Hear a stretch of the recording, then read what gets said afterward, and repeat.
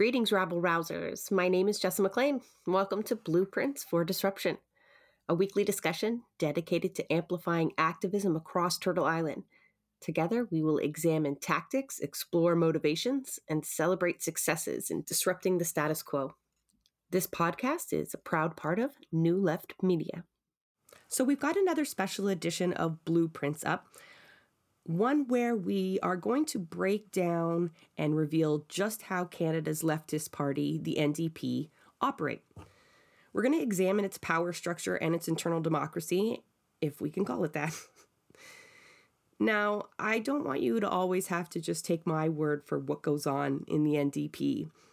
The last episode, Candidate Crisis, we took many stories that were public knowledge and compiled them to explain that part of the process and why that is such a detriment to democracy and to the left. And this time, we've got three great guests on, and they're going to share firsthand experience from inside the party.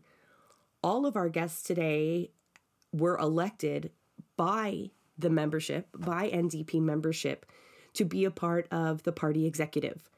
We'll have two members on from the Ontario NDP, and we'll have a member of the federal executive join us as well. Jay, we've heard from him before. Now, the executive is supposed to play a key role in the new Democratic Party. But what we find out, though, is that it is largely inaccessible, it lacks transparency, and seems to serve essentially as a rubber stamp for the choices that have already been made by senior staff. This, again, what we're trying to point out is just how small a group actually control the only leftist party within Canada, and what that is doing to the people that join the party and what that translates into policy. And it's not pretty. It wasn't easy finding people to come forward either. The folks that have are incredibly brave because, as we've demonstrated, the party is very vindictive to those who condemn it publicly. And when you couple that with the historic fact that so few who get onto the party executive seem to do so with any intention of instituting any kind of reforms, many, like Akuah explains, seem to be apathetic and resigned to the fact it is the way it is. We'll get into internal elections and why that is in another episode entirely, but it does play into this, certainly. So let's first hear from Akuah Frempong. This is one amazing human being that I have been lucky to be put in contact with my work in New Demochat. Her perspective is one of someone who has just joined the Ontario NDP executive and what it's been like navigating that space. Thank you for taking the time to talk to us today, Akuah. Can you introduce yourself to listeners before we start? Yes, absolutely. My name is Akuah Frempong, pronoun she, her, and I'm one of the Central East co-chairs on the Ontario NDP Executive. I reside in Whitby, where I am the communications director for my local EDA, and I'm currently running for school board trustee in my area on top of all of that. So a lot of organizing that I've grown to love and really appreciate in terms of getting out there and meeting community members. And through the NDP, I've had the amazing opportunity to meet wonderful organizers and activists such as yourself. And thank you again for the opportunity to speak to you today. Oh, the pleasure is all mine, Akuah. I learn something every time I talk to you, and I'm interested to get the inside scoop from the Ontario NDP executive. But first, I'd like to.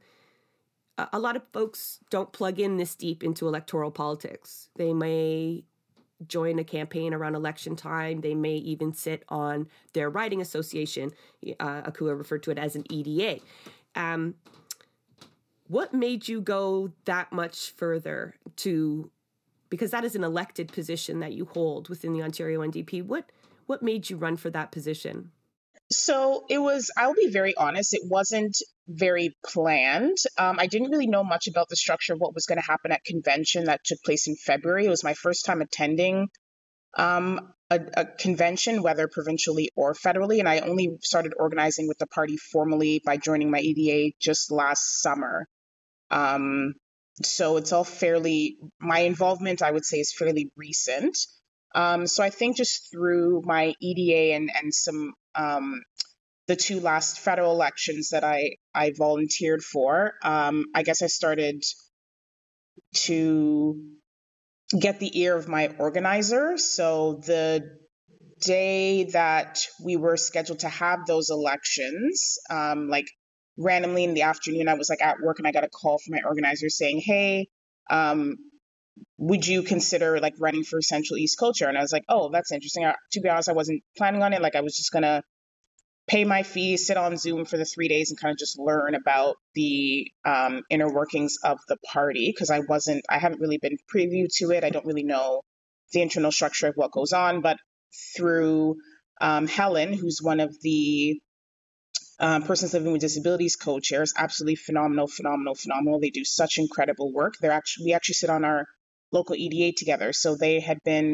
announced that they were going to be running formally, and I was like, you know what, we absolutely support you. They had a whole bunch of resolutions that they put forward that our local EDA sponsored, and it was really nice to hear, and also disheartening, which we'll get to in a bit, in terms of their experience and how they wanted to be more involved in shape policy, just in terms of combating a lot of the ableism that's taken place in our party. And I was like, I'd absolutely want to help and support you in that. And this gave me an opportunity to do that further and kind of find out what was happening in the party and why there were so many issues that I felt like people weren't really getting answers to. And then through that, I was able to build community through New Demo Chat, and then everything kind of just came together. So literally in the afternoon, I was like, yeah, I guess I'll think about it. And then I did a nomination through the floor, had a speech prepared, and yeah, it was everything came forward from there. It was actually kind of awkward because during that break, I think it was on the Saturday when they announced it, I literally like rushed out to get groceries with my mom, and then I came back and they're like, "Hey, Akuah, you won," and I was like, "Okay, cool, thanks." So that was kind of funny, but yeah, it was an interesting 3 days, and wanting to honestly might sound cliche, but wanting to support the disability committee more, I think, was a lot of my driving force, and really find out about the inner workings of the party, because just everything that Helen was going through in those meetings just didn't make any sense to me, and it didn't seem like anyone was doing anything about it. And then I remember you also sat in on that committee on the Friday, and it was just it was just terrible. Like I've never sat through a committee meeting like that for that hour, and I was like, yeah, we there's work to do. So Clearly, yeah. And I hear you say, like, I didn't know how the processes work. And I don't think that's because you're new. You pick up things quite quickly. It's not communicated well. I think most people went into that convention not really understanding how it works. So it's quite brave to step forward. I think, especially being so new and sensing that there was a lot of work to do. So kudos to you for kind of stepping up to do that. And I know my face lit up when you nominated yourself, or when you were nominated from the floor. That was a relief, that, there would be a friendly face, because I too am part of Central East. So I'm thankful for you to be one of our representatives. Now, you knew there were issues that needed fixing, and you mentioned wanting to help out the disability committee. How else did you envision your participation? Were you confident that you could make a difference? honestly, I was, and I think that's just from like, I mean, this might be self-absorbed, but I think just from like my like personality and how I organize and how I connect with people. Like I thought that would be something good to bring to the table in terms of bringing forth a different perspective of how I felt that um, policies and procedures should be, how we should be connecting with Our membership, I know in Whitby, or I guess I would say Durham, we're a little bit more isolated because we're technically considered the 905, but like, I mean, nobody really knows, or like the NDP isn't strong here. Like of our 5 ridings, we have 1 elected representative in Oshawa, Jennifer French, who just recently, thank goodness, was reelected. So we're essentially back to where we started. So there isn't really a lot of like love for Durham as opposed to our Toronto Central ridings that like very much seem to be the center point and focus for the entire party, which doesn't really make sense to me given how many ridings are outside of that demographic. So I thought it would be a really good way to kind of connect as well within our within our region. Like I'm very strong. I really believe in the Durham region riding, and we have a lot of population growth. The tides are turning, so to speak. I think we're going to see that with our upcoming municipal election, and there's an itch for organizing here, but again, it's a lot of a conservative and liberal stronghold, and I feel like we really haven't had an opportunity to kind of like break wind a bit, but it's just like we're not getting the organizing here that I would like, and I thought that perhaps having someone like myself come forward could maybe help bridge that gap a bit. But it's been interesting to say the least. Sorry if my voice sounds a little bit weird. My best friend got married over the weekend, and I sang every single song under the sun until 1 a.m. So this is what I sound like. And so you should have. So then how's it going? I mean, I've seen some of the work that you've been doing and some of the advocating that you have been doing, and I do think that you have made impact. Are you satisfied with the impact? Or tell us a little bit of what your experience has been like in the months that you have sat on the executive for the Ontario NDP. So I'll be very honest, and I think I've expressed this to you both publicly and privately, that I very much seem like I am like talking at people in those meetings, and I don't really feel like how I'm coming across seems to others as being collaborative versus like argumentative. And up until recently, like I had an emotional moment where I was like, this is not how that should be. Like feeling like I'm carrying that angry Black woman trope is like it's a lot to deal with. Like I've already had to deal with it in my personal life just because of how I present. Like I consider myself to be very strong-willed and outspoken, and I don't know if it's the tone of my voice. I don't know if it's how I'm saying things. I don't know if it's because I'm frustrated because I feel like nobody else is really speaking about those things, but I just feel like how I'm coming across is very combative, and therefore like I'm not able to really be as effective and like get things done, or frankly get clarification on the things that I'm asking about, which is quite frustrating. Because I know what I'm saying makes sense. And even if it's not coming out that way, like there's ways that other exec members perhaps can explain it in a way that I'm not. We had a meeting over the weekend, and one of the exec members was like, hey, I've been here for some time. If you want to reach out, and I'd be happy to explain processes to you. And I'm like, that's great. And it's great that they did that.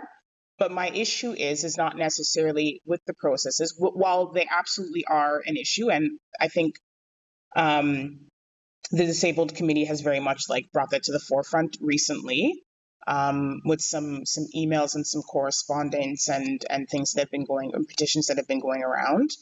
But my big thing is, which I don't feel like I have as much clarification on, is also who is involved in these processes. And how did these individuals get involved in these processes? And how do we get more provincial council delegates involved in these processes? And that's kind of what my big thing is. And I don't know if the party is technically an organization and relatively runs as a business. Again, I don't know. I'm just thinking about it in like the organization that I work for in healthcare, where I go to the website and I can see who our team is and how to contact them. Mind you, I understand if there's like internal committees, you maybe don't want that information put on the website or things like that. But I know that the communication piece in terms of how people contact executive members has been an issue.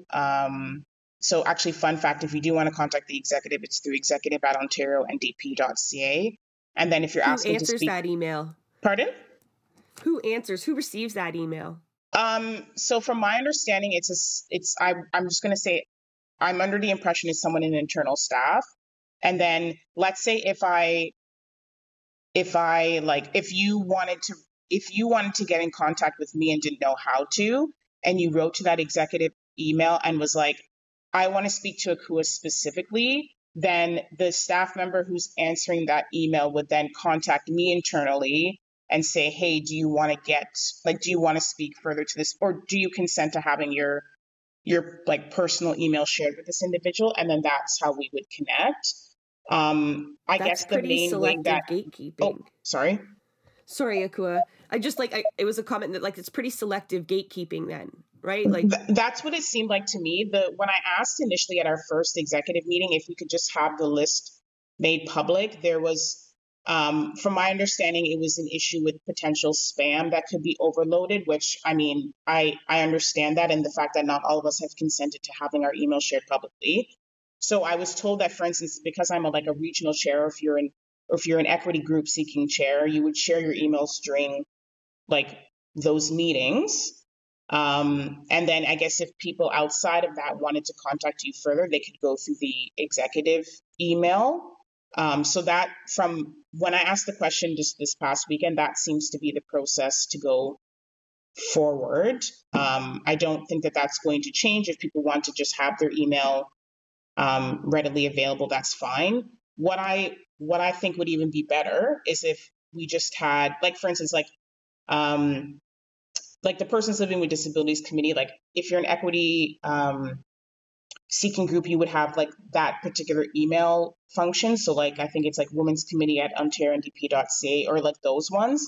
So then if we already have those for the equity seeking groups, and I'm of the assumption that only the chairs of those committees have access to those particular email handles, then why don't we just do the same for all the other positions? So either you create an at OntarioNDP.ca email for every executive member that is public, or you have it a little bit more, maybe not name specific, and then you just have like Central East co-chair or whatever at OntarioNDP.ca, and then therefore myself and Dave, my counterpart, would then be the only people answering that email if they had specific questions for us. Like, I don't, if the issue is we don't want to receive spam, then instead of us receiving that spam through our personal emails, like, why can't it just be an OntarioNDP.ca email address that's like relatively like central party regulated with all of their, I guess IT and antivirus or whatever, and then just have the people who are elected to those positions take hold of those email addresses throughout their term. Like, I don't think that there's an issue with that. And then if anything, if you want to archive emails or delete emails or whatever, and just have a clean slate for the next people who come into that position, then they just take on that email address.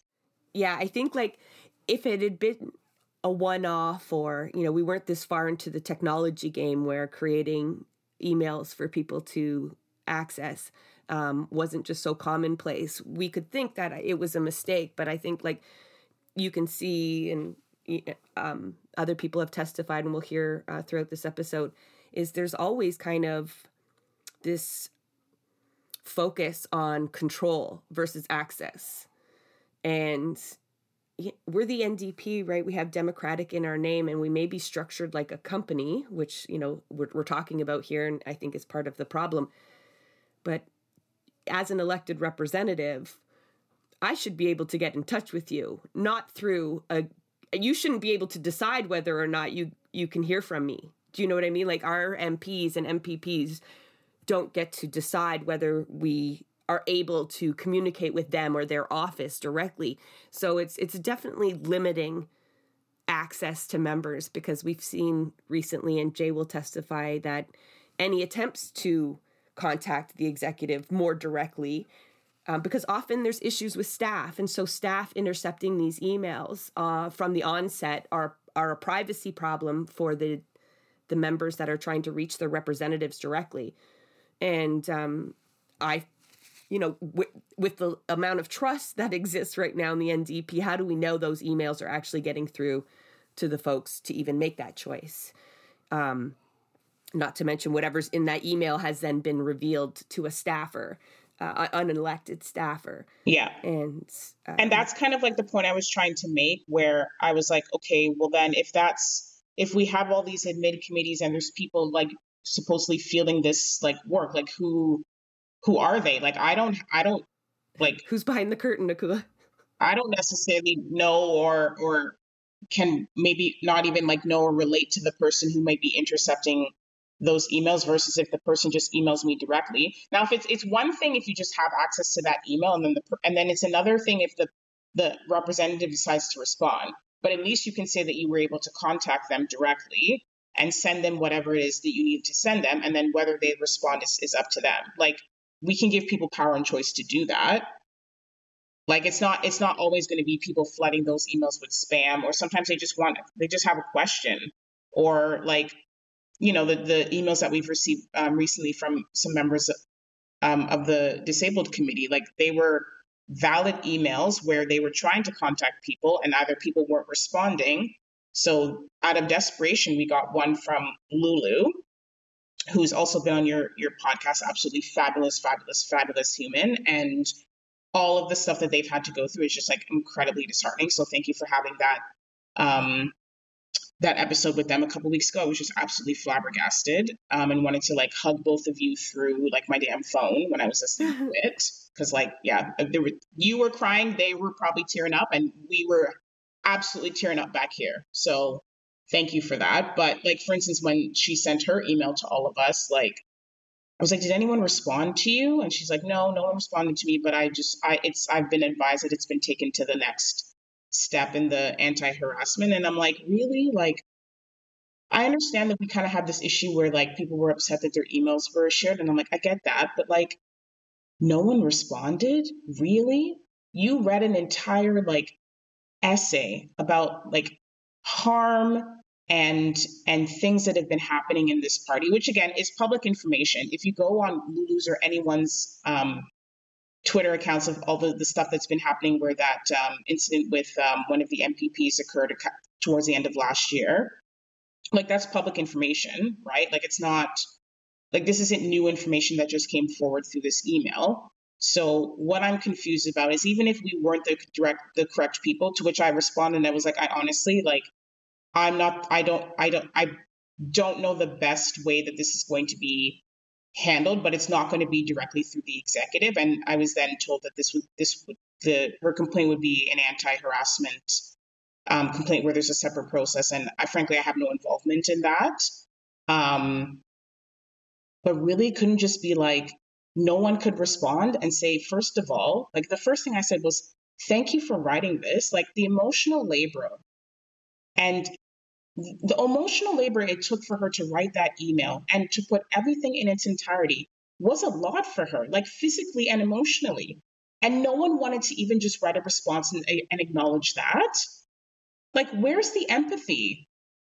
Even if we didn't have the best means or tools to solve the problem, which I very much said, Lulu, I'm so sorry. Like, this is not something that is for the exec directly to, like, this is next level. Like, because we also can't be discussing those things throughout our exec meetings. Like, there's a separate process for that, which I then also found out. But I'm like, really? Like, no one wanted to give you any direction or guidance of what you were supposed to do next. And that was what was upsetting to me that I brought up. That was the thing. I was like, it's fine if we say, we don't have the best means to handle this, but respond. A person took time out of their schedule, out of their lives, that for something that's been impacting their lives, that has occurred in this party, that we are responsible for, and no one responded. Like, and that to me was gross. Total, like, because Lulu isn't, doesn't just put emotional labor into that No, communication. no. They have worked on endless amounts of successful campaigns, mobilizing members. But I think Akuah, she's been unfairly labeled with that same kind of combativeness that you kind of talked about at the beginning of this discussion. It maybe not in your nature, but just having to go through these structures. And we've talked about this before on the show, where if you raise a point too many times, if you speak ill will of the party publicly, you essentially become persona non grata within the institution itself. I would imagine any people higher up in the executive are actually cautioned against responding directly to members, because this isn't new to this executive. It was our experience with the previous executive, completely non-responsive. And I think most people, Akuah, and according to our Constitution, you keep talking about all these things being handled outside of executive, and that's kind of disconcerting because it should reign supreme. These are the people elected by the members to essentially ensure the party runs well, is aligned with the values that we all signed up for, kind of broadly speaking. Has that been your experience when you sit in these executive meetings? Do you feel like not just you, but you as a group with your comrades there on the executive, are you driving the party in any way? So I don't know if just because of the timing in which we formed the executive, that this has played out in the way that it has, but we haven't actually had much time to do the actual governance and procedural and policy parts, which I actually enjoy in general. I think I think it's important to understand how a party like that governs in all of these different committees and stuff like that. But because essentially we had our first meeting, was it in March or April? That was our first executive meeting, and a lot of it was procedural stuff, which was fine. And then because the party decided to have convention 4 months prior to an election, everything's just been thrown out of loop. So all of the subsequent meetings that we've technically had have not been full executive meetings. They've been ones regarding this provincial council that's been coming up, and then we had one prior to the election that was election planning, where they were telling us about I guess the leadership tour and finances and all of that. So I think just because of how the positioning we're in right now, and the things that we now have to deal with in the aftermath of needing to get a new leader and reshaping our party, I don't think we're on the actual quote unquote regular trajectory of where the executive would be had it not been had we not come together so quickly. And again, I don't know what has happened previously. Everybody else seems to be very comfortable with the process again because most of the exec is incumbents. But I kind of would like to hear more from people who aren't incumbents about how they're navigating this space, and maybe that's why the executive member who is not an incumbent. Who is an incumbent, reached out to be hey, if you need any assistance or whatever, let me know. But I kind of want to hear more from people who aren't familiar with the process. And I want them to come forward and say, you know what, this is confusing to me, because I'm very quick to say that I don't understand something. And I feel in my meetings that's been that. Our first executive meeting, I think was 4 hours. And I probably asked a question every 10 minutes, because again, I need that. I need that too. And I think we can also really chalk that up to an accessibility issue, right? Yes, you provided all of these documents, but the documents have not been explained. And I know we were going through the process and I was getting clarification on things, which is fine. But I also don't think that me asking questions should be seen as a combative or disruptive thing. I'm genuinely interested and frankly concerned about some of the things that have happened, and I want more clarification. And I feel if anything, as an executive member, I should be owed to that. Nor would it be any different, or would there be any expectation if a non-executive member of our party came forward to ask for that information. So I think it is also an accessibility issue. I can read every document under the sun, but that doesn't mean I understand that document. And it should be a safe space for me to come forward and say, you know what, you've given us this document with all of these things. Here's the process or whatever, but I still don't understand that, or how can we change this process so that it makes more sense, or it allows involvement for more of the provincial council executive, because it seems like to me, and Jay made a really good point of this, that it seems very top down instead of bottom up. And I was like, yeah, I can see that, because my understanding is like, let's say if so for instance, like one of the big things was like this past like leadership, the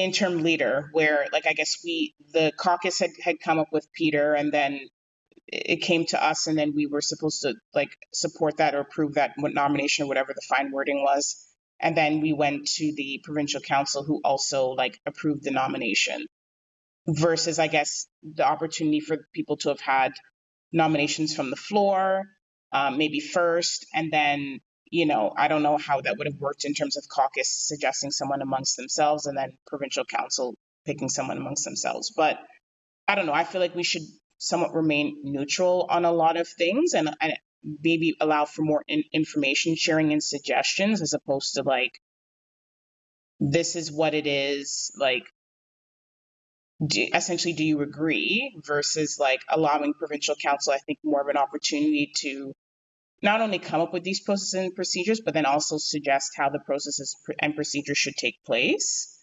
to allow, I think, for more of a democratic process. So we see this pattern of things being presented already structured to the executive, written by unknown peoples, right? Presumably staffers. It's presented to the executive first. And, you talk about kind of challenges of getting to the bottom of some of these documents, fully understanding them to make an informed decision, share with the people that you represent so that they can make informed decisions when council meets. And, earlier in the episode, I know you didn't hear it, Akuah, but Tara King comes on. She sat in a regional chair position like you on the executive not that long ago. And for over a year. And it became clear, we heard that it is a top-down approach. It doesn't just appear to be. All of these, any attempts to change the processes that have been presented are very difficult. And I just want to hit on a few things before we go for sure. At first, when you say, someone pulled you aside a little bit and said, like, if you need help understanding some of these processes, happy to spend some time. But are they pulling everyone aside? Because if you have questions, other people in the room probably have questions. And understanding that as a group is critical. Understanding it privately is not as helpful. And what if they didn't like you? Would they have pulled you aside, or would you have just been left to figure it out on your own? Well, I should preface that towards the end of the meeting, the individual came forward in the meeting and was like, hey, if anyone has any questions, like, I've sat on such and such committees previously, like, I'm happy to share knowledge. And I think because, again, they're very much getting the sense that I walk into these meetings and I'm frustrated every single time. And it shows from my voice and how I am in the meetings, that like, it's getting to a point where, like, I don't know if other people find it disruptive and are reaching out to them to say so. So they're like, hey, maybe reach out to this person. I don't know. Like, I'm not taking it as any ill will from them. Like, I think they're genuinely wanting to make sure that I understand and have support in navigating this process. So I appreciate that. But I don't know if they've reached out to other people privately after the meeting. They just sent me an email after saying that, hey, if you want to sit down, I'm happy to do so. But they did also say in the meeting that if anybody else wants to do that, that they're happy to do that.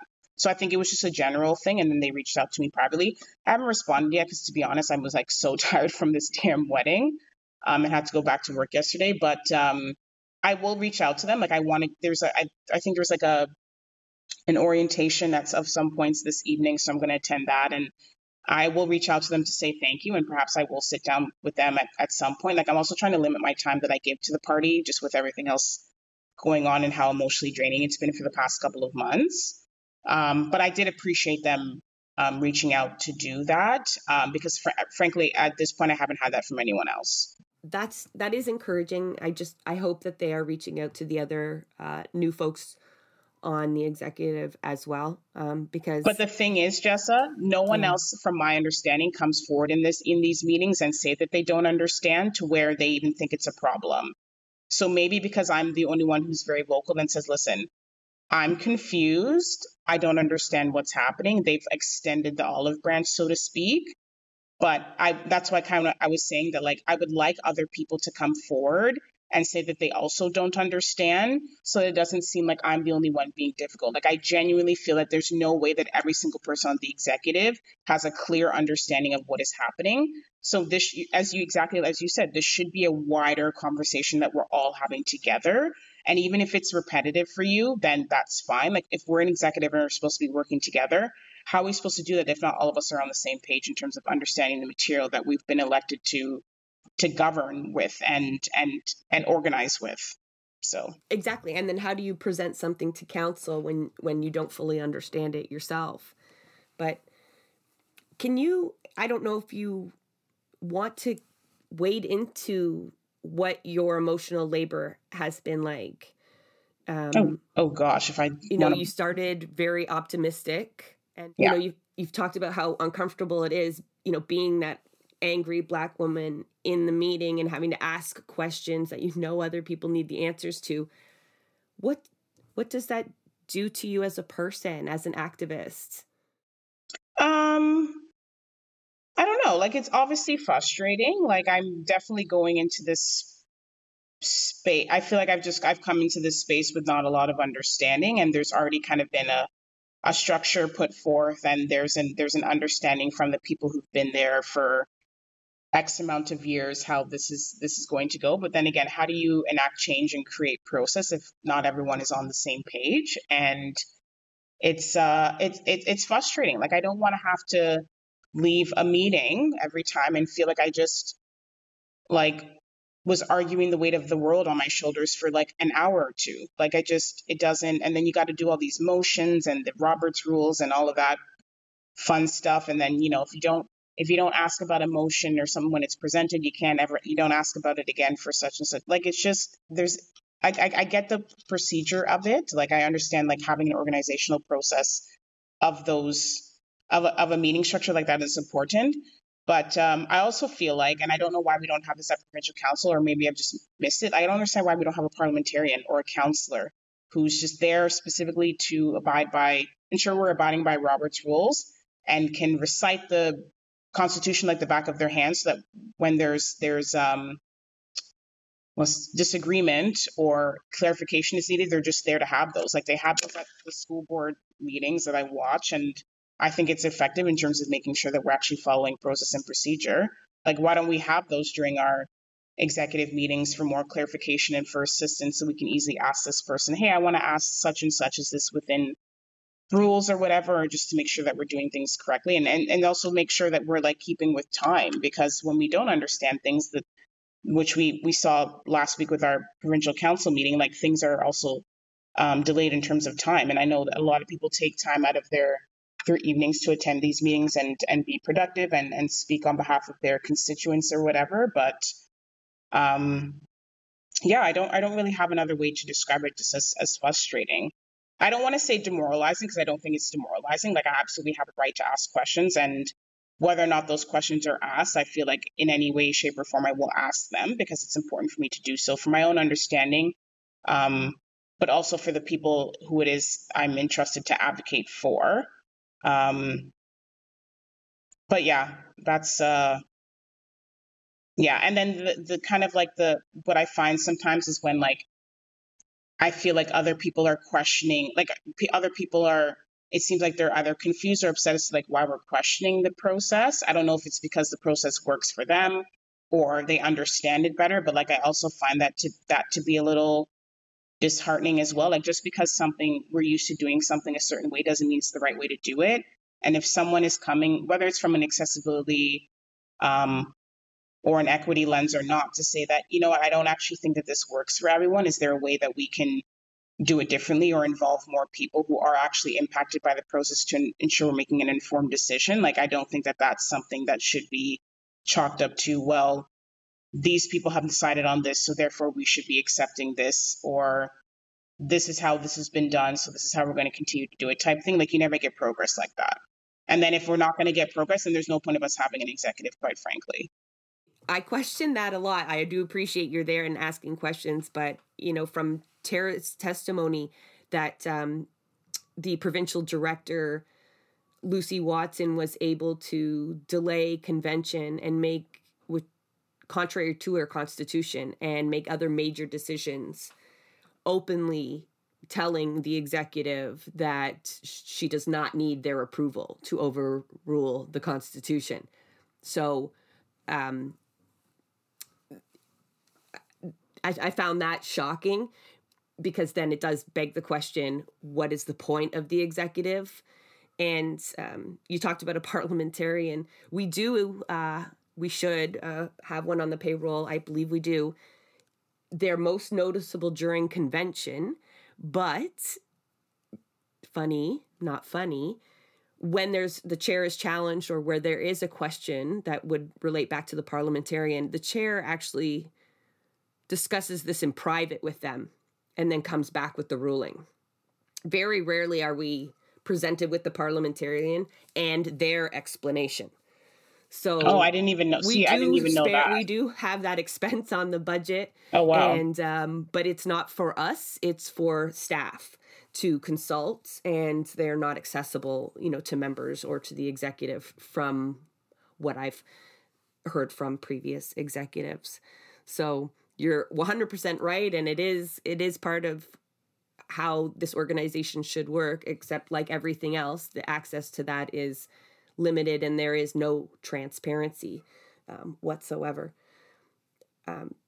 Does it surprise you the provincial director can override the Constitution without the approval of the executive? Well, yeah, because then again, what's the point of us being there? And then what's the point of even having a provincial council? Like, what's the point of having rules if the governing bodies that are elected or assigned to uphold said rules can't do so effectively because they can just be overridden at any time? Sometimes, I mean, if we're looking at in the grand scheme of things in terms of how that structure is, like in terms of situations where, it could cause like harm or there's a need to do it due to whatever unforeseen circumstances, fine. But these are situations where that's not that, and there's no reason for rules to be overridden in that way without there being a democratic process.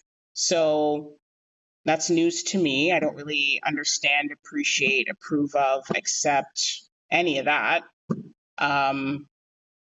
Well, maybe I don't know why we're not consulting provincial council more in terms of these decisions, instead of just like, again, giving them things and just being like for instance, this debrief committee that I've constantly been bringing up does not make sense to me. Instead of saying that these are the people who are going to be on the debrief committee, why didn't we just vote on a structure of who should sit on said committee, which is what I suggested in a motion that I recently brought up, to include like people from every equity seeking group, making sure they're current NDP members. Like, why didn't we do something like that and put forth a suggested structure or composition, and then have the actual provincial council like vote on them, like little things like that, or even it even would have allowed them an opportunity to be part of that committee, which I think is important in terms of the democratic process. Because if we know anything about debriefing for this last election, is how members of our disabled committee are going to be like, yeah, we definitely were consulted on things weren't accessible, and look at the policies we put forward that were literally going to put us into legislative poverty. So, but we don't want to make sure that there's at least one or two people from that committee on it doesn't make sense to me. It doesn't make sense. No, I feel your frustration, and I've heard it from so many other folks that are either sitting on it now or have been. This doesn't seem to be unique to Ontario, Akuah, because Jay speaks of very similar experiences around getting an email address to be accessible, getting information in time to process it before a meeting, having a nice safe space where asking questions is encouraged as part of the process. I mean, that doesn't seem to be the way it's done within the NDP at the moment. I'm hopeful that with people like you and Kamal and Helen, especially here in Ontario, pushing for answers, have great ideas for changes that we can make that would make it more democratic, more accessible to members. So, I know it's frustrating, but a lot of people do appreciate what you're doing.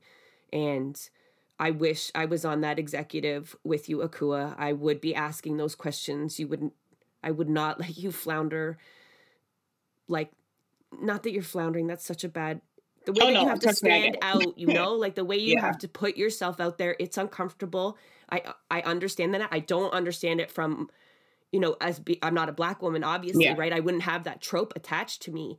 But it does break my heart when I hear that when we do get really good people on the executive, there's just not enough of them together to make them feel the strength they need to really do it, Yeah. So that I should know that no one specifically has made me feel like I'm being an angry Black woman. That's just something that I personally feel like I am coming across. Like that no one has said anything disparaging to me or anything of that sort. Like it's not like there's no abuse there. Like I want to preface that. Because I'd be very honest, I actually don't know a lot of people on the executive. Like I would only interact with them during those meetings. I don't know what they've done previously and such like that. So I think they're also maybe there's a need for us to be us to get to know each other in a more social environment where we can understand where people are coming from. Because again, we only got to really hear about each other through our speeches, and then we would have been subsequently elected. So I actually don't know a lot of people I've been elected to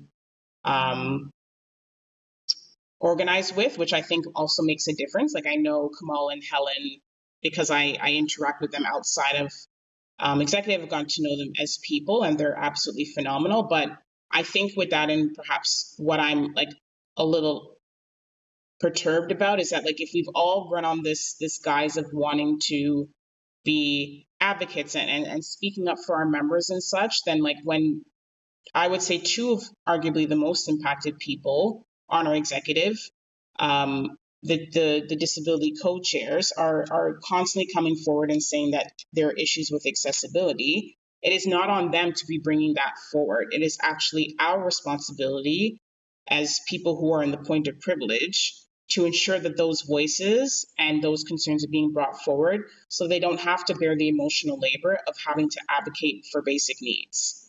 And that's what I am confused about as to why I don't feel enough people are speaking out about. Again, maybe it's because they're processes and procedures that they're already comfortable with, and maybe I'm not. But I would like more of that. Like it's not just the rules, right? Like it's how the rules are structured. It's how those rules get structured. It's who is involved in structuring those rules. Like that's like it's that piece. So that's what's upsetting to me. Like they shouldn't have to bear. It's the same thing. If I was coming forward constantly about anti-Black racism on whether it was the executive or in the party in general, that shouldn't be on me to bring forward or continue to have to advocate for. That should be on everybody else who is not Black and is of privilege because they're not Black and have to face that, to be supporting and bringing those concerns forward. Or again, if you were a member of the LGBTQ plus, you know what I mean? Like it just. Yeah, so that heavy lifting you always have to do, right? Especially in a progressive space of activists who should be able to recognize ableism, anti-Black racism, when it's there. And again, it's not coming from the executive. It's bringing forth things that have happened outside of the executive to the executive to bring to the just like in terms of knowledge sharing. But yeah. Yeah. In terms of, and I think knowledge sharing, and you brought up a good point about making connections with your fellow organizers on the executive.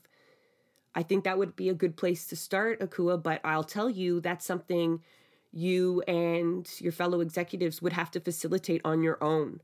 Mm-hmm. I'll tell you why I know that for sure, because I spoke to a former MPP who explained just how these caucus retreats work and how MPPs were purposely siloed away from one another throughout their term. There was no effort to connect MPPs together to even in a social way, in a knowledge sharing way. And when they attend these retreats, it is just like attending convention. Everything is scripted, orchestrated, access to the mic is limited. Speakers are already lined up to talk about how great that new idea from Andrea is, and just like convention. And they're treated in a very similar way as executives and members when they show up. They're talked at, and the space that they're given to express themselves is very limited. And like I said, there's no attempt to connect them to each other. So that the Black Caucus that formed, that was them making those connections themselves. That wasn't party facilitated. And deeper connections across other, whether it's regional or issue-based, just are not happening. And there's also no knowledge sharing from the members, from the equity committees that we have, to the MPPs that are tabling private member bills and trying to find solutions that would affect these marginalized groups. There's no attempt to use the membership or these committees as any kind of resource for the MPPs as well. So any kind of change that way, or those connections that you want to make so that you guys can act as a team and, maybe you could understand the folks around you, that will have to be that labor that you do outside. You're going to have to give that much extra time if that is to be a solution. So, like, even if it's just a Zoom call on like a Sunday night where everyone says like their favorite color, like their favorite book, something that's made them happy over the last week or so, like just something like that. Like, I don't know anything about anybody. You know what I mean? And I like, it's awkward. Like, it's not, I don't know. I think that's awkward. Well, it's easier to ask questions amongst friends. Yes, you feel more absolutely. Comfortable. That's why we make connections. That's what New Demo Chat was. It just put people together sometimes is really the biggest step you can take.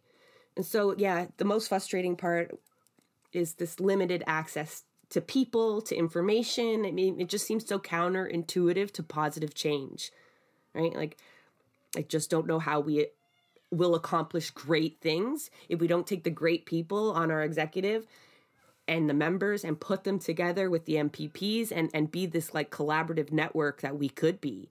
And it's so frustrating to hear, processes and whatnot kind of getting in the way or being inaccessible. So, Akuah, is there anything else as we kind of wrap up that you think folks would like to know or need to know about the power structure? That's really what this episode is mostly about, is the power structure that's within the NDP and that has Democratic in its name.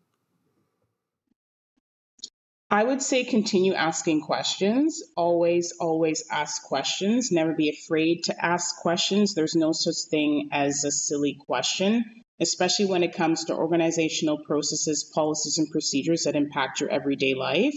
And a lot of people don't think that, oh, well, you don't have to be part of a political party.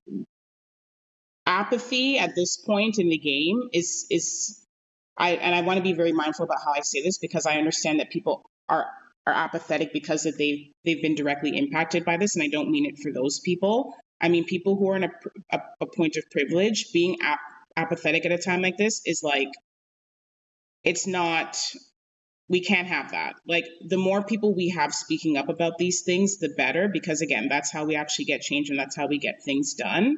And we need to be doing it for people who, because of how the processes and structures are put in place, are disadvantaged and are therefore apathetic. So continue asking questions. I don't care if we have to be on Zoom calls for provincial council all night. I'm sure at some point we'll all tire ourselves out and maybe just leave the meeting, but ask those questions. Because I guarantee if you're asking that question, somebody else is asking that question as well, to the point where I actually got 2 messages from people like privately on Facebook after that, our last provincial council, being like, hey, thanks for asking that question, because I wouldn't have thought to do so, or I didn't feel comfortable doing so. So even if you don't think it makes a difference, if somebody reaches out to you after, it does make a difference. So continue to do so. And I'm happy to support anyone to bring forward things to executive that they want clarification on, or at any way, shape, or form. I mean, that's why I was elected. I like being someone who helps others navigate spaces because I know how helpful it's been when people have helped me to do so. And so that's, I feel like, what I was elected to do, and that's what I'm here to do. So, yeah. Thank you so much, Akuah, for taking the time to come on here, because I think it will help folks navigate the space of the Ontario NDP as well as the current work that you're doing. And just generally, I think partisan politics, it's important to kind of shed light on how parties work, how they form policy, how they make decisions, how they change who they are, and just exactly who is making those decisions. So eventually we'll get to the bottom of it, Akuah. And I'm sure you're going to learn a lot more during your term as Central East co-chair. Thank you very much for your time and for all of your efforts. And thank you so much, Jessa, for just like honestly just having the space that you do. I can't stress enough to people how amazing it is to have support from people in New Demochat, people I've never even met, like literally besides outside of that space, like you and I have never met. And I like consider you like a dear colleague who just like anytime I need a clarification or something, especially you and Jay have just been so incredibly helpful. So I can't thank you enough for providing safe, accessible spaces for people to just be themselves and talk about how, not even when it's just issues in the party, but just in general. Like, I don't think, I mean, you probably know how much of an impact you have already, but I can't thank you enough for the space. Don't get me all emotional now, Akuah. No, I'm driven by the same frustrations that you feel. So I hearing that it helps is everything. You must know that, right? So thank you. Thank you so much. So it was important to hear from Akuah, to hear about what drives people to get within the party structure, to try to change it, and their perspective on what it's like when you first get there. Now, next we're going to hear from Tara, who's going to give us some concrete examples and instances that really demonstrate the power structure within the Ontario NDP. Because what she provides are ideas that were brought forth and things that happened that should have been driven by the members, but were essentially controlled by one person. And this position that we keep talking about that is so problematic is the provincial director position. And one exists on the federal level. Jay will get into that as well, the national director. And it is astonishing that within a democratic structure, one that then shapes the electoral left here in Canada, is so tightly controlled by so few people with such a lack of transparency. And I say that because most members are sitting out there thinking that they shape the party. Those petitions they sign, the conventions they go to, all of that helps shape the NDP. Or maybe they think the leaders shape the NDP, but there is just so much that is decided by one person. And, so let's just listen into Tara. She provides testimony, so to speak, and I think it'll be quite eye-opening. Hi, everyone. My name is Tara King. I have about 4 years of experience within the party. I was a candidate in the 2018 election. I've been president of our riding association. I was a rural rep for our region, a federal campaign manager, and then a delegate at council. I attended convention as a delegate, and finally I sat on provincial executive. And so I just want to tell you a few stories of my experiences in basically as our regional rep on the provincial executive. So the first one I want to talk about is the situation that happened coming after the anti-Black racism training. That was a really great initiative, I want to point out. And our disability rep at the time had made a motion to, on the floor of the executive, to enact or have a report about how we can implement disability sensitivity training. which I thought was a great idea, especially coming out of our anti-Black racism training. It was a nice lead-in into continuing that sensitivity training and for specifically disability. When the member made that motion, there was lots of issues around Robert's rules and how the motion was not proper, and that basically that member, their motion was shot down. And that I remember very vividly that Lucy had said to this member, we'll connect privately, and you and I can discuss how we may implement something along these lines. So let's set up a time to talk privately, you and I. So I will leave that. Another situation was some members from my region had reached out to me as their rep, one of their reps, to implement a women's organizer and an ethno-racial organizer, which have been on our policy book since 1980, maybe 1982, and saying, I think the ethno-racial organizer was 1986 was the first time it was put into our policy book. However, once the Women's Committee put the motion forward to ask for a women's organizer and an ethno-racial organizer to be hired, because we had heard time and time again about how we had all this money, and essentially the motion to hire a women's organizer and an ethno-racial rep or organizer was basically shot down. And looking back, reading the motion now, says nothing about a women's organizer. Basically, the motion was reworded to say, and I sent this to you, Jessa, you can read it if more context is needed. Basically, the Women's Committee was asking the director, Lucy Watson, to write a report about how the party applies an equity lens to everything we did. So the essence of the motion totally was removed. And that at convention, that was one of the first policies to be sunshined, was the women's organizer. So it's no longer on our policy book. The next thing I want to talk about is the convention that was moved from September 2021 to February 2022. And I understand that there's an overall understanding that the provincial executive made that decision. And I want to be clear that that was not executive's position at that time. We were presented with that option by Lucy, and Lucy had talked about a number of reasons why it was important to move convention from September 2021 to February 2022. The most, in my opinion, at that time, important at the top of Lucy's list was that we would have the ability to likely meet in person at that time. I also very clearly remember a colleague suggesting, this was right before provincial council, suggesting that as the executive, we write a report supporting Lucy's decision to move convention from September 2021 to February 2022. To which Lucy responded, no, that's not necessary. I don't need your report. This is an action that I can take without your support, essentially. Maybe not in so many words, but that was the message we received. So no recommendation was written from the executive because it was going to happen regardless. There was no vote on moving that.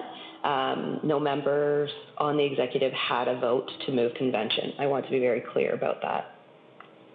The last thing I want to point out was that we revoked 2 memberships on that 1 year time that I was on executive, because I was in a by-election. So I only had, a year and a bit remaining. And so we revoked 2 memberships. I won't talk about the specifics, but one of the members that had their membership revoked asked for an independent review. So Mary Rita did the investigation. She determined that those memberships should be revoked. And then when those members that one member asked for an independent review, it was determined that Lucy Watson would be completing that independent review. Of course, I pointed out that I didn't believe that was a viable option, as that was not an independent review.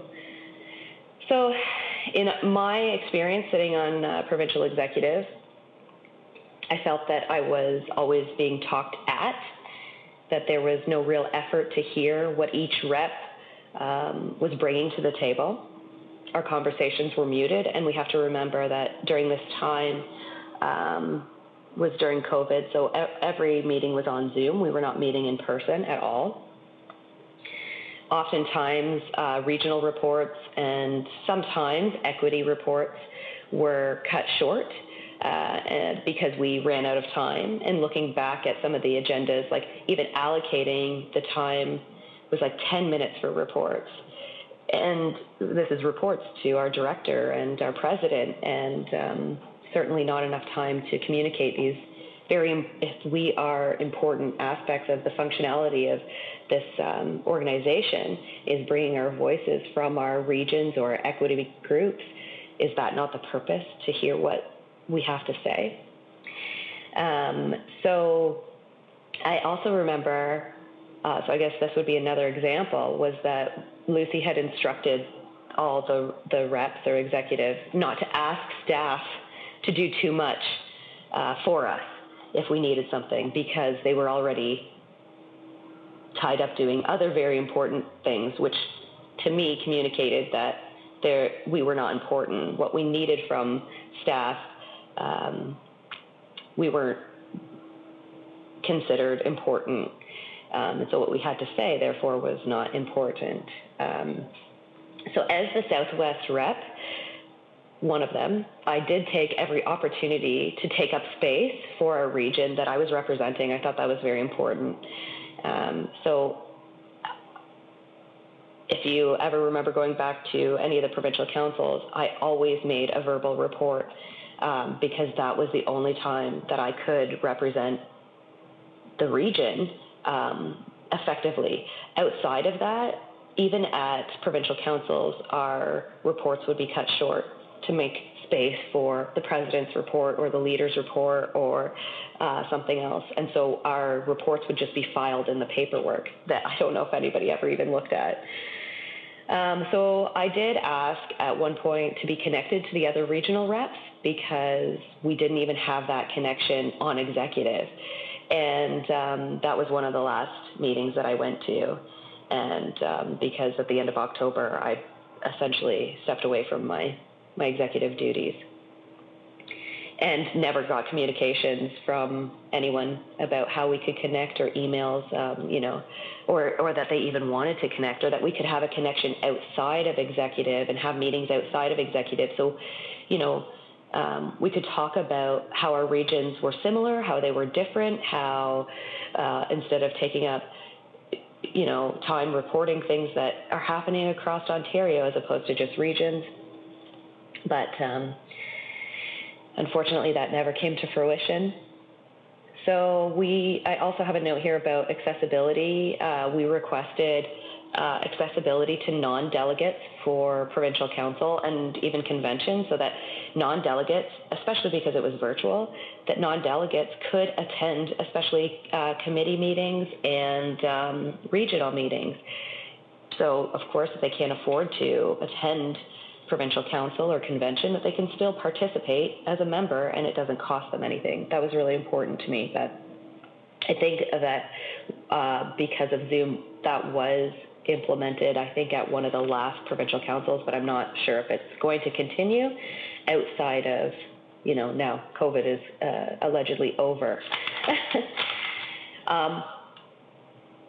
So the last thing I want to point out is that I understand that there are criticisms around us speaking out about publicly criticizing the party and speaking out about the problems within the party. And I want to take this opportunity to say that it's my party too.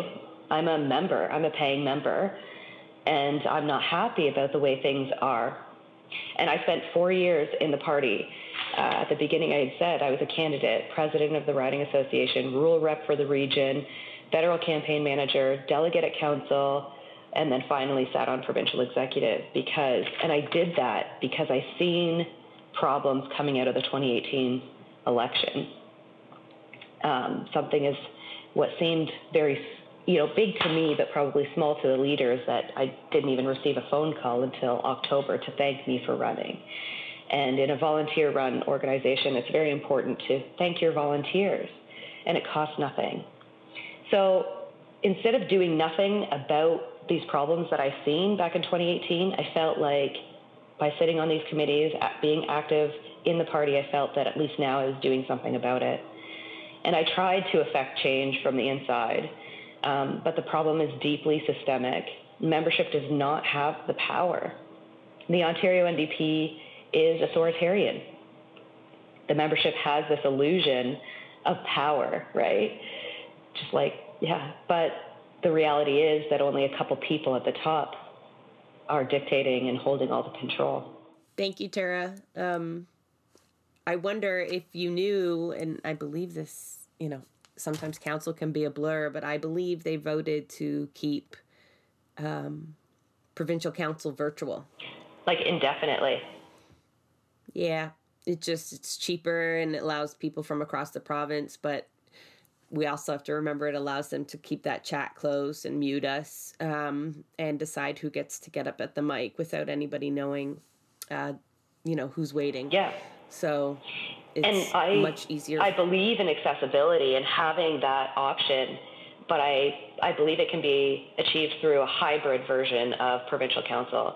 Those that can afford to attend in person or can attend in person logistically should be available or should be able to do that in order to make those connections, because that's how I met people and found like-minded people.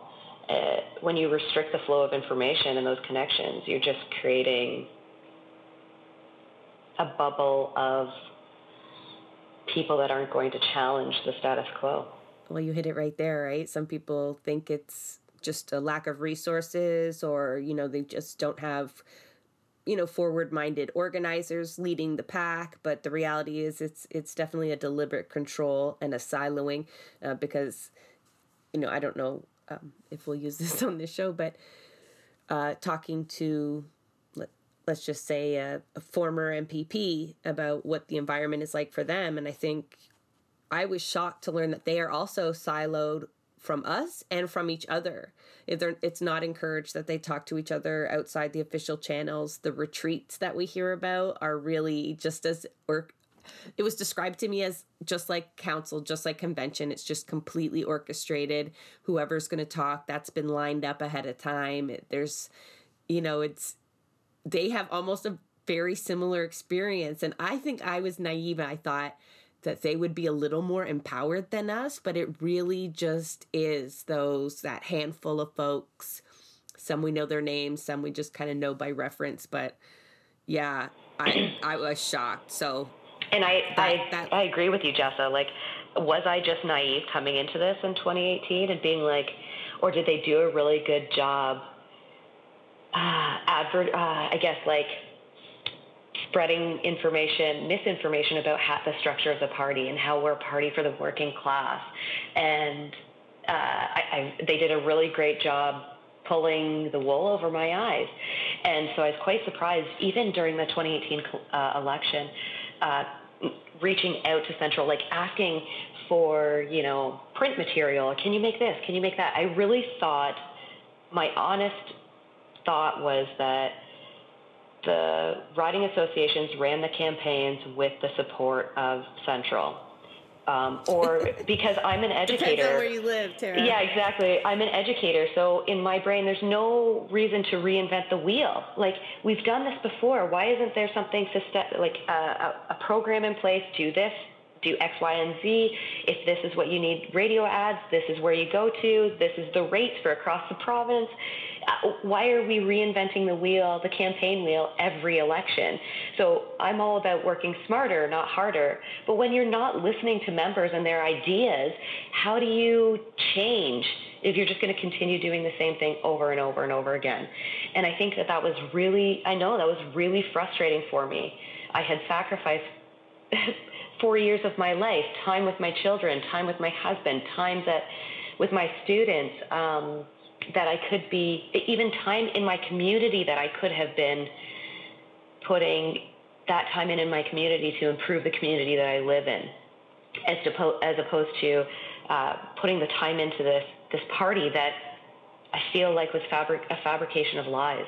You say one thing there that kind of hit on something. I think it was a tweet this morning, but it's something I've heard many, many, many times, and I can't help but buy into it myself. Is the criticism or the conspiracy theory that the NDP essentially just sucks the energy of the left and allows them like hamsters to just spin needlessly and tirelessly and with no momentum. Like there's no gain, rather. And you talked about like not having to reinvent the campaign plan, and folks were also talking about not needing to reinvent the platform every 4 years. I mean, we've not made that many gains. We still have the same goals of expanding the public sector and all that jazz. And quite literally, it seems like it's thrown together at the last minute with, piecemeal stuff. And we know why, right? Well, there's so many, that's another discussion altogether, but there's just so many parallels. Like, it's just like this pattern that applies. Yeah, what do you think? I really thought that sitting on executive, I was going to be able to be like, do more for my community. And I was the rural rep. Like, I live in Oxford. We're an agricultural community. And I was like, okay, in order to win these rural communities, we need to focus on a rural strategy. And it just blew my mind that, like, do they not know that we need to focus some of our policies on that to reach those voters? Or are they ignorant, or do they not want to listen? Like, I didn't understand, and that was really frustrating to me. And so, yeah, you just, like, you get, what is the word? Like, just ground down until there's nothing left of you. And you're drained. Your energy tank is drained. And why continue to put that effort or investment into something that you're not getting a return on that investment? I'm not making change for my community by being the rural rep or sitting on provincial executive I'm not making change that way. I'm not affecting any real change for my community. So I had a really, really hard time in this 2022 election because I was trying to take a stand and not assist with the campaign. Like, it wasn't that I brought all these volunteers. I think these volunteers in Oxford brought themselves. We all came together with a common goal. At the 2019 convention, maybe it was 2018, whatever that convention was, year, we brought 11 delegates from Oxford. And I remember... To Hamilton? To Hamilton. We brought 11 delegates from Oxford. We didn't have that many members to have that many delegates, but we just borrowed, delegation status from other riding associations.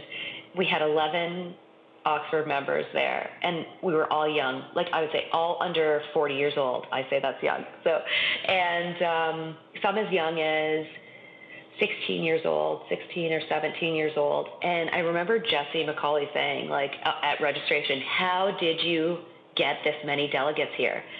Well, like, do you really want to know? No, she didn't want to know. Like, it was just, how did you do it? Well, I have the answer, but you don't want to listen to me. I didn't say that at the time, but looking back, I'm like, I could tell you, like, we just had a commonality. We had the same goals. We were further left-leaning than what the party is, and we wanted to make those changes. We saw that there was some hope. Like, we all had hope. We all had this drive and this passion to make our community better. And not one of those people, yes, sorry, I lied, one person remains on executive from those 11 people. And it's just so, it's sad, right? They just push out those activists. It's the same, yeah, like Tara, that's almost the copycat story of my riding, although we didn't have, I think we only had 5 delegates in Hamilton in 2019, but just the when we became like openly socialist, so I ran twice as an open socialist, right? And it was incredible that our executive grew with young folks that were willing to put in the work. But then it became clear we would just keep butting up against bureaucracy. And I was perfectly candid with my group, when HQ would do what they do, and we just kept losing them. And times are tough too, right? People needed to work when they didn't want to work, and COVID, pulled a whole new thing. But yeah, it really has dwindled. And I could not participate in the 2022, in the most recent elections either. There was no way. I could not, for 1 second, tell anyone to vote for Andrea and her team, knowing what they had done to my friends, knowing how they run a government within themselves. I fear, actually, because I've talked to people who have worked in other parties, at just very candid conversations off the record. They've never seen anything like this. This is not normal. And I think it's because they have to manage a lot of activists. So liberals are just like, oh, everything's gravy, Canada. And then the right is like, I won't even get into that. But I mean, they're not pushing for real change, and they're not rabble rousers, and speaking truth to power doesn't come maybe so naturally to them, right? They're okay with an authoritarian structure, but we are not, and their response is to just crack down. And yeah, the stories are just endless. So we've heard from Akuah the perspective of somebody new to the Ontario NDP executive, and we heard from Tara King, who immersed herself in the executive and demonstrated just exactly how it operates and how the power structure is completely top down. Now we're going to talk to our old friend Jay. Jay was on our previous episode talking about the candidate crisis, and he's back on to share his perspective as an executive on the federal NDP. Welcome back, Jay. Thank you. You've told us before, but can you remind us just what is your role federally and how did you get it? I am a federal executive by way of being elected a co-chair of the Federal Disability Committee. I am also now co-chair of the Accessibility Committee and a council member. All right. And you also have experience on the Ontario NDP. So, when we talk about the two women's experience that were on earlier, that won't be new to you either as a federal executive or as someone who has seen kind of exactly what happens firsthand at Ontario Provincial Council. Now, Akuah shared her perspective on being new to the game, so to speak, and the frustration that she experiences navigating all of the processes. And this is your first term on the federal executive. What was it like for you to enter that space? Was it welcoming? Did you understand what you were getting yourself into and how you would insert yourself, or did you have to navigate that yourself? I got courted by the party and different members through my advocacy on disability-related topics. So getting elected co-chair of the Disability Committee, which also makes you an executive, I genuinely thought that I would be able to not take control of the many issues, because that convention where I was elected was an ableist nightmare. They had to give refunds to disabled delegates. They had to apologize. It was horrible. So coming through that traumatizing experience, and I am the executive by way of the Disability Committee, I thought accessibility, disability, it's going to get dealt with. As being elected the top member voice in that and having a presence on executive, everything is going to have a disabled perspective. So that's what I was going into, and I went into it with that being my guiding process, where I had itemized this long list of these are the things that's going to get dealt with. And not knowing, you don't get some kind of welcome booklet. They don't tell you this is your role, this is your duty. They don't give you any actual onboarding. It's just a welcome meeting where they don't focus on business. They focus on, hey, high five everybody. And that's pretty much what every meeting since has been. So Every meeting of the federal executive? Any meeting that staff put together anywhere. But yes, it has been, I have been I am so confused as how people can form the executive, and we had the federal election, a time when it's go, go, go, let's accomplish our dreams. And there was such a lack of desire. There was such a lack of passion. And no one seems to have any interest in actually doing anything.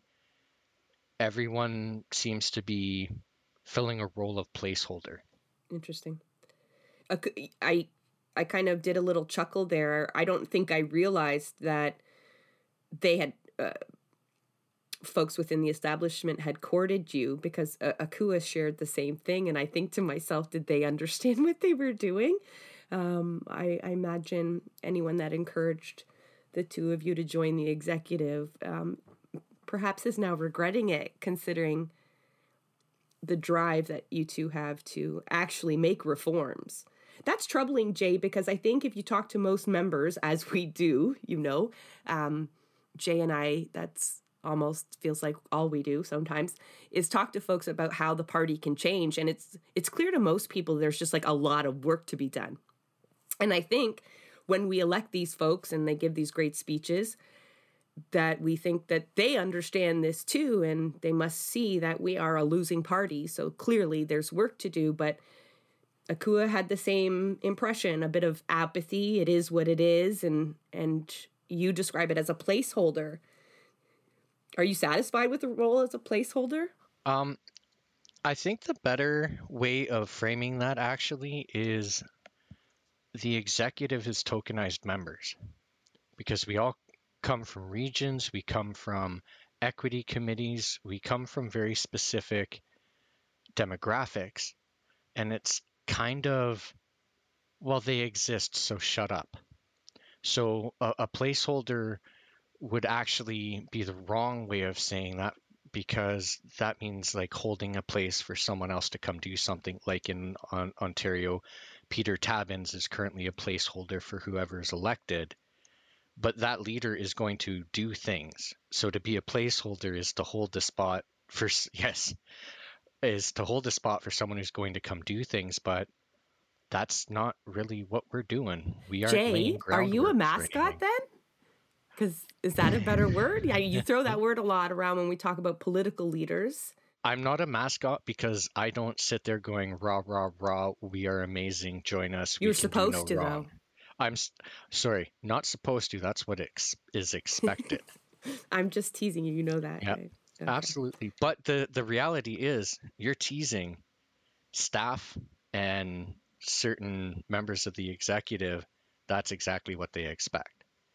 Show up, cheerlead, go away. So I want to get into something, because when we spoke to Akuah, she talked about asking questions. So, there was no real onboarding to explain all the processes, how one would, get a motion onto the agenda so that they could be heard. Really simple things like that. And how that made her feel as a person, how, she described it as, being that angry Black woman in the room. Now, she said that nobody there had made her feel that way, but that there's a certain uncomfort level with always having to be the one asking the questions. Now, has that been your experience? How have you, now I know you, and anybody who's listened to the show knows you a little bit, And of course, I was teasing Jay when I asked him if he'd be content being a placeholder, because no, you clearly, you talked about having a real mission in place and drive to make change. Now that you're there and been a little bit stymied, you know, how has the party structure made you feel?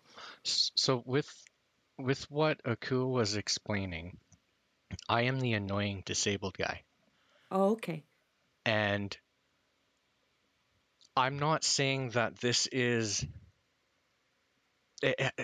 She said it so perfectly. No one is specifically making me feel like I'm the annoying disabled guy. But the result of the way they have treated me, when everything I am doing is trying to make the party more accessible for members, to target the disabled community with messaging and to empower them, and I'm blocked and I'm rejected and I'm ignored and stonewalled and all of that, you're left to identify yourself what they're doing this for, because it makes no sense. So for me, I'm used to ableism being what people, what I don't know how to say this, not the motivation, but the dismissals and all of that stems from ableism. So the way that I am treated by staff in the executive, the only thing I can think of is, oh, it's the disability guy.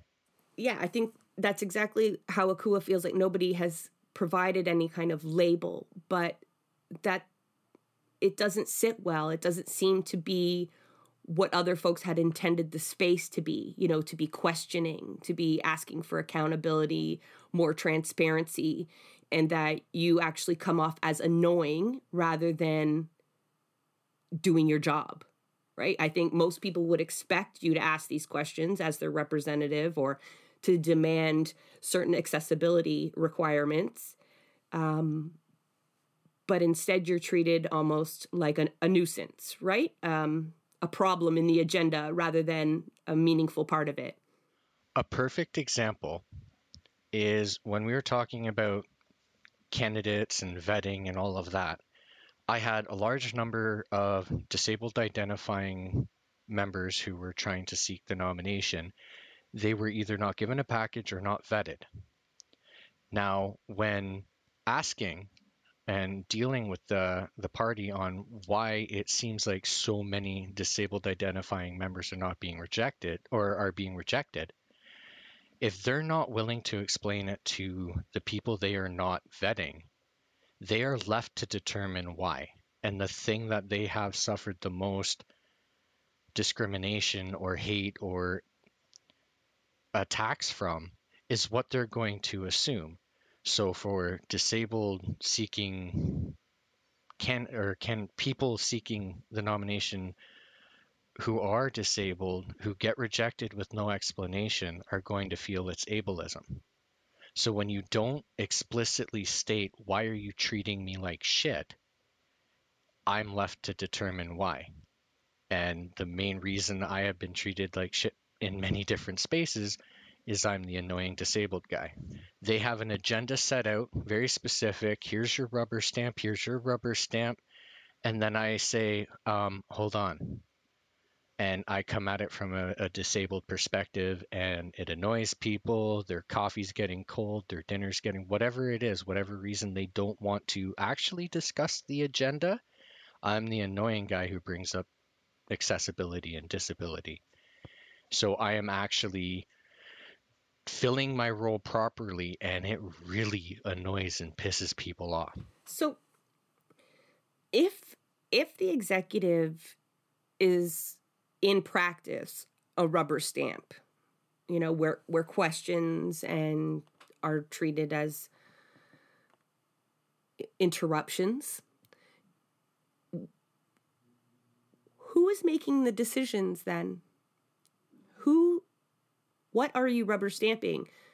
So a very important note, a lot of people who make up the Ontario NDP make up the federal NDP. a large bulk of staff are federal staff, and people are affiliated in some way with or not affiliated, active in the Ontario NDP. So a lot of these issues are shared, and a lot of the whatever it is, are the same. And I don't understand how the members feel like the body that they elect, the executive, to represent all members in all matters in dealing with the party, the group that can hire, fire the provincial director or the federal director, is there to be dictated to by the party. So the accountability group, the executive, is supposed to work with the staff on good and instantly remove the bad. But somehow we have, and to talk about the situation with the leadership race in Ontario, it explicitly states in the proposed rules that the director has the ultimate authority on who can and cannot run, when our constitution should not be overruled by a employment contract. So it doesn't state anywhere that the director is this magic overlord, but yet they're the ones who present things to they present it as if they are giving the executive choice, when the executive doesn't need their choices, doesn't need their permission. The executive dictates to the staff. Because you haven't heard her testimony explicitly, but Tara talks about Lucy Watson completely being candid with the executive that she did not need their approval. So even, when it got down to the nitty gritty, there wasn't even a facade anymore.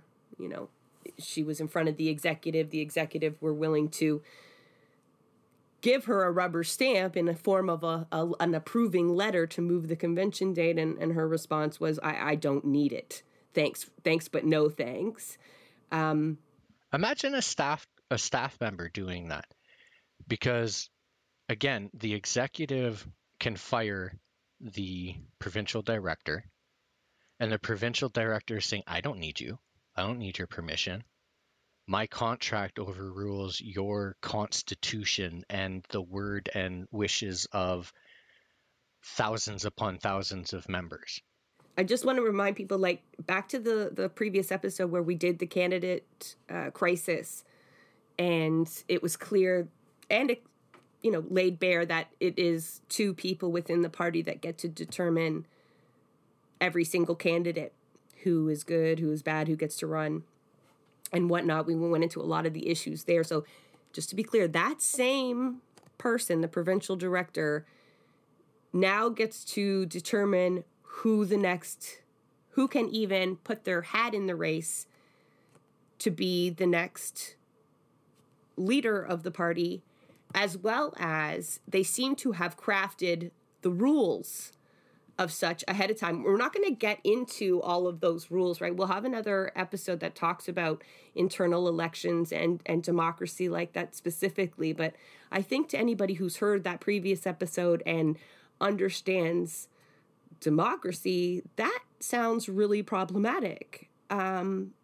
Is she not choosing her next boss, in essence? The thing is, she's telling her current bosses, which are the executive and therefore council and all members, that she gets to determine who we choose as our leader. I know you say the executive can fire and by constitution, but how is that possible if the director can override the constitution?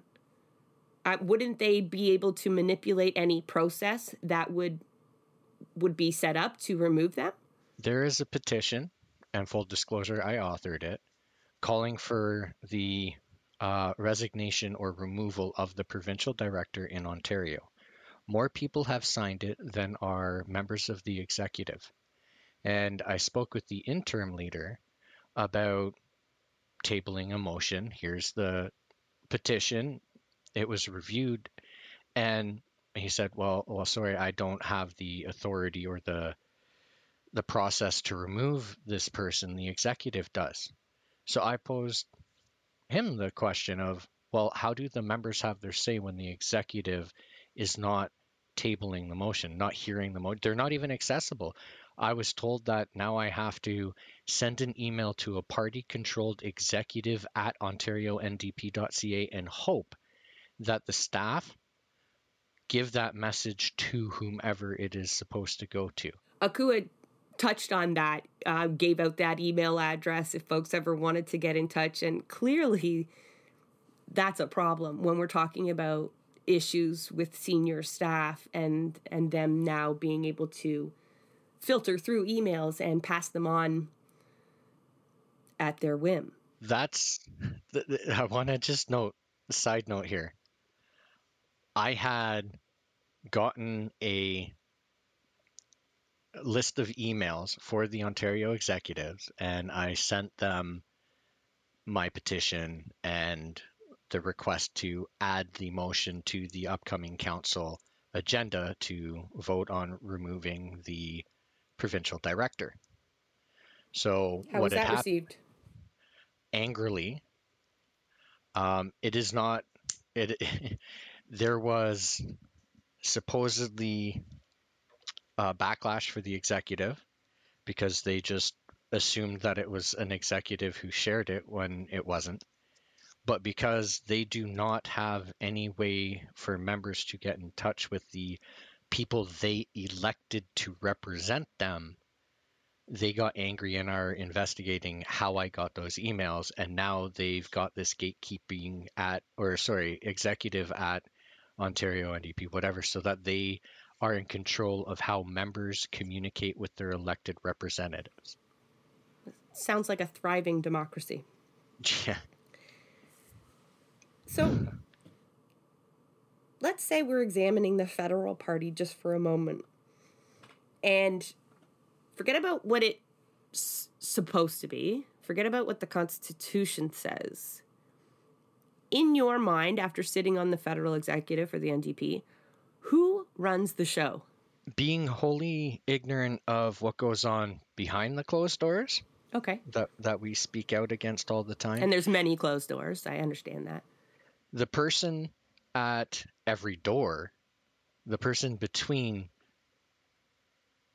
I'll speak from my personal experience, the person between me and all these decisions that are being made that we should be informed of and have input on is the federal director. So it's not the president, it's not the leader, it's not staff on the leader. The person who is always traffic controlling who gets in, who doesn't, is the director. That's a perfect analogy there. So I think most people would assume, because when we have gripes with the party, and we've got gripes, we typically, and I mean just the broader membership, typically blame the leader, right? That's the most front-facing. Federally, we'll chirp at Jagmeet online, or we blame Andrea for the poor election results. And I think it's important that people know that although bad leaders allow bad management around them, they're not the ones that are actually making any of these decisions. I've spoken to MPs and MPPs who have provided a bit of an insight into caucus. I've shared some of those here, but it is very similar to our experience as members, where access to decision-making is tightly controlled, that agendas for meetings are set well ahead of time with no intention of it being altered to any great degree. And Akuah mentions not really understanding where any of these processes come from. Maybe Lucy hands it to the executive, but she knows the provincial director's not sitting there crafting all of these by themselves. And so even people that are within the executive don't understand exactly who is making all of these decisions and who is structuring the internal democracy of the party. Because most people would think that happens at convention. I mean, we don't have enough time to get into that farce, but front-facing with very little exposure, one would think members are playing a role in this party.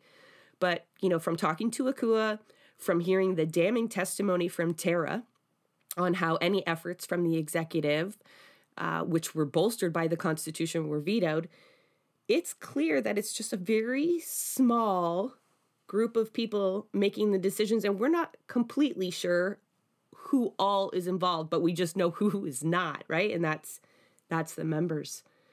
Now, you went in with a mission, and I know you're idealistic. You have a vision of how it should be, and you're pretty determined to get there. How has it been for you? Akuah talked about emotional labor involved and how, one would have to limit their exposure to the party like I have, or, the heavy lifting that needs to get done and how that wears on you. Can you dip into the personal a little and tell us, what has that done to you as an activist, as a person who has gone into a so-called progressive space with great ideas, bolstered by the members? You were voted by them. They had confidence in you to do this.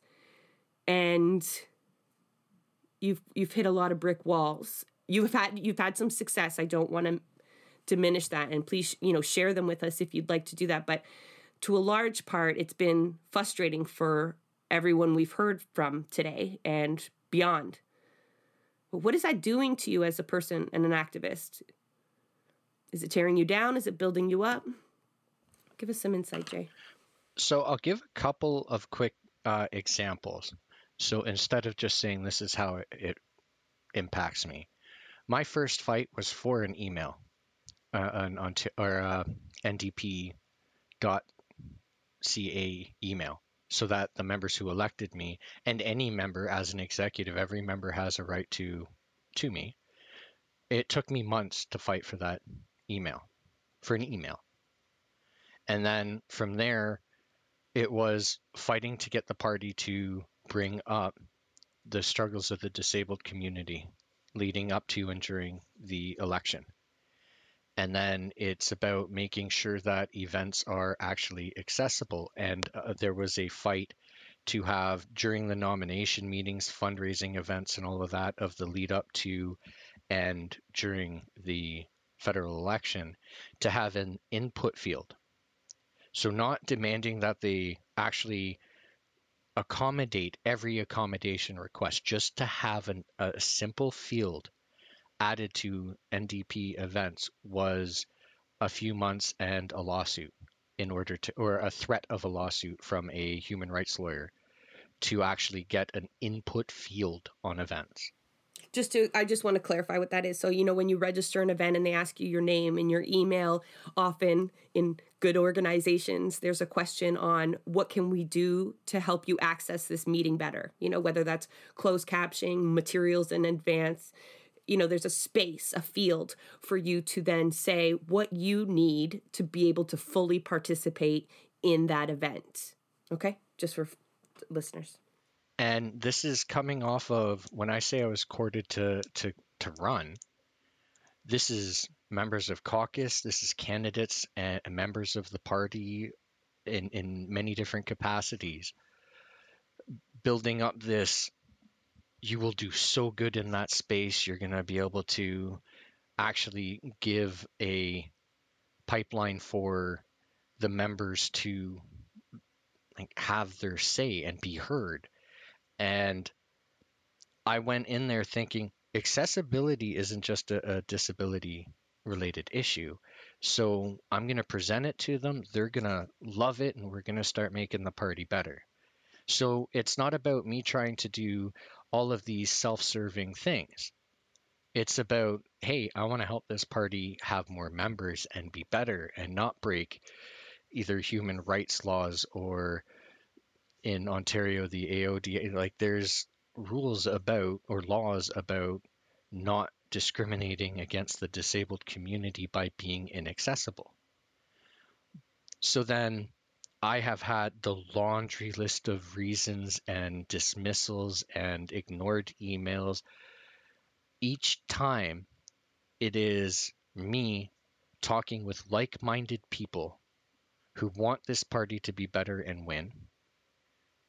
These are people who are marginalized people who have fought for space and access and information. And now, and I've posed this to some of these people. And what I say is, you, in your fight to get to where you are, you have sat across a table from someone who is saying the most disgusting things to you and hurt you so deeply. And you would go home that night and just sit there broken, depressed, crying, emotional about why are these people doing that? And what you have done is you've gotten up and you conquered it. You took that chair from the person who was sitting across from you, but now you're doing the same thing to me. It never lands well. They obviously don't want to talk to me after. But that's the reality check that a lot of these people need, is they have become what they hated. They say that often happen, with power, right? Like that is one of the big critiques of power. It breeds corruption, right? It breeds... Go ahead. That to me, like, yes, there's merits to that, but that removes the individual choice and responsibility. These people are making the choice to do that. So is it power corrupts or power brings out the corruption that already existed? Because someone with morals and ethics, I don't see them being corrupt, especially when, in all honesty, we're talking about executives and staff members. These people aren't powerful. Maybe if we won an election, they could consider themselves powerful, but we're not even the opposition. But Jay, I think to members, though, they are powerful in that they act as impenetrable gatekeepers at the moment, right? Like counts, I'm just going to quickly share. When Andrea resigned and, 10 days had gone by and we hadn't had one email from the Ontario NDP. Side note, you normally get at least 3 asking you for fundraising or whatnot a day. But we had nothing. Not provincial delegates had no idea what was coming. We had no idea how we would choose a new leader. Nothing. So post-election, it's just a communication blackout. And when we tried to press the president of the ONDP, their response was, it's up to staff. We do not get a meeting until staff sets a date. We don't get any kind of movement until staff are ready. And, they hid behind staff needing to rest and whatnot. We know how they treat their employees there. That's not the issue. So they may not be powerful in the Canadian political spectrum, but in terms of all these people that we know that are trying to instill socialism in the party, who are trying to advocate for disability rights in the party, who are fighting anti-Black racism in society and within the party, and they're blocked, right? They're blocked by these staffers. And those same staffers delayed the convention. And I keep coming back to that, and people might roll their eyes, but that was essentially one of the downfalls of our losing to Ford, was that we were forced to take Andrea into the next election because they pushed the date back so far that there was no way we were going to change horses in the middle of the stream. They had already dedicated advertising revenue to Andrea's ads. They had been recorded, for heaven's sake. And so, that had a huge political cost. That's power that they have, right? So if they have that power within the party, maybe not outside the party, but it does play into it, what's the point of the executive, the democratically kind of elected executive? What's the point of it then? So the executive is made up of members. Council is made up of members. The equity committees, members. The riding associations, members. And staffers. No, well, they are in those spaces members. Staff is only supposed to be there to support. So if we have a nomination meeting, they support. If it's an annual general meeting, they support. Convention, support. Council and executive support. Those are member spaces. Those are not staff spaces. So the point of the executive and I can't let it go. You had talked about members view the staff as being the powerful people, but that only exists because members allow it to. These are our employees. So when we talk about, well, staff dictates this, when did we ever, as a membership through council, approve of that? Why don't we have access to the explicit duties, rights, and powers of the provincial director? And if they can do whatever they want, why in the proposed rules for the leadership race do they have to seek council's permission to add the rule of they get the ultimate say of who can and cannot run? So it does take a lot of complacency from members. And the executive, for them to say, oh, well, the staff have to do this, this, and this. Well, yeah, they have to because that is their job. By the way, you are the boss who dictates to them. So it's the point of the executive is truly to remind staff that the members are in charge and to look out for to make sure that it's a democratic, open, transparent process for the members who do the work to get staff paychecks. So the executive is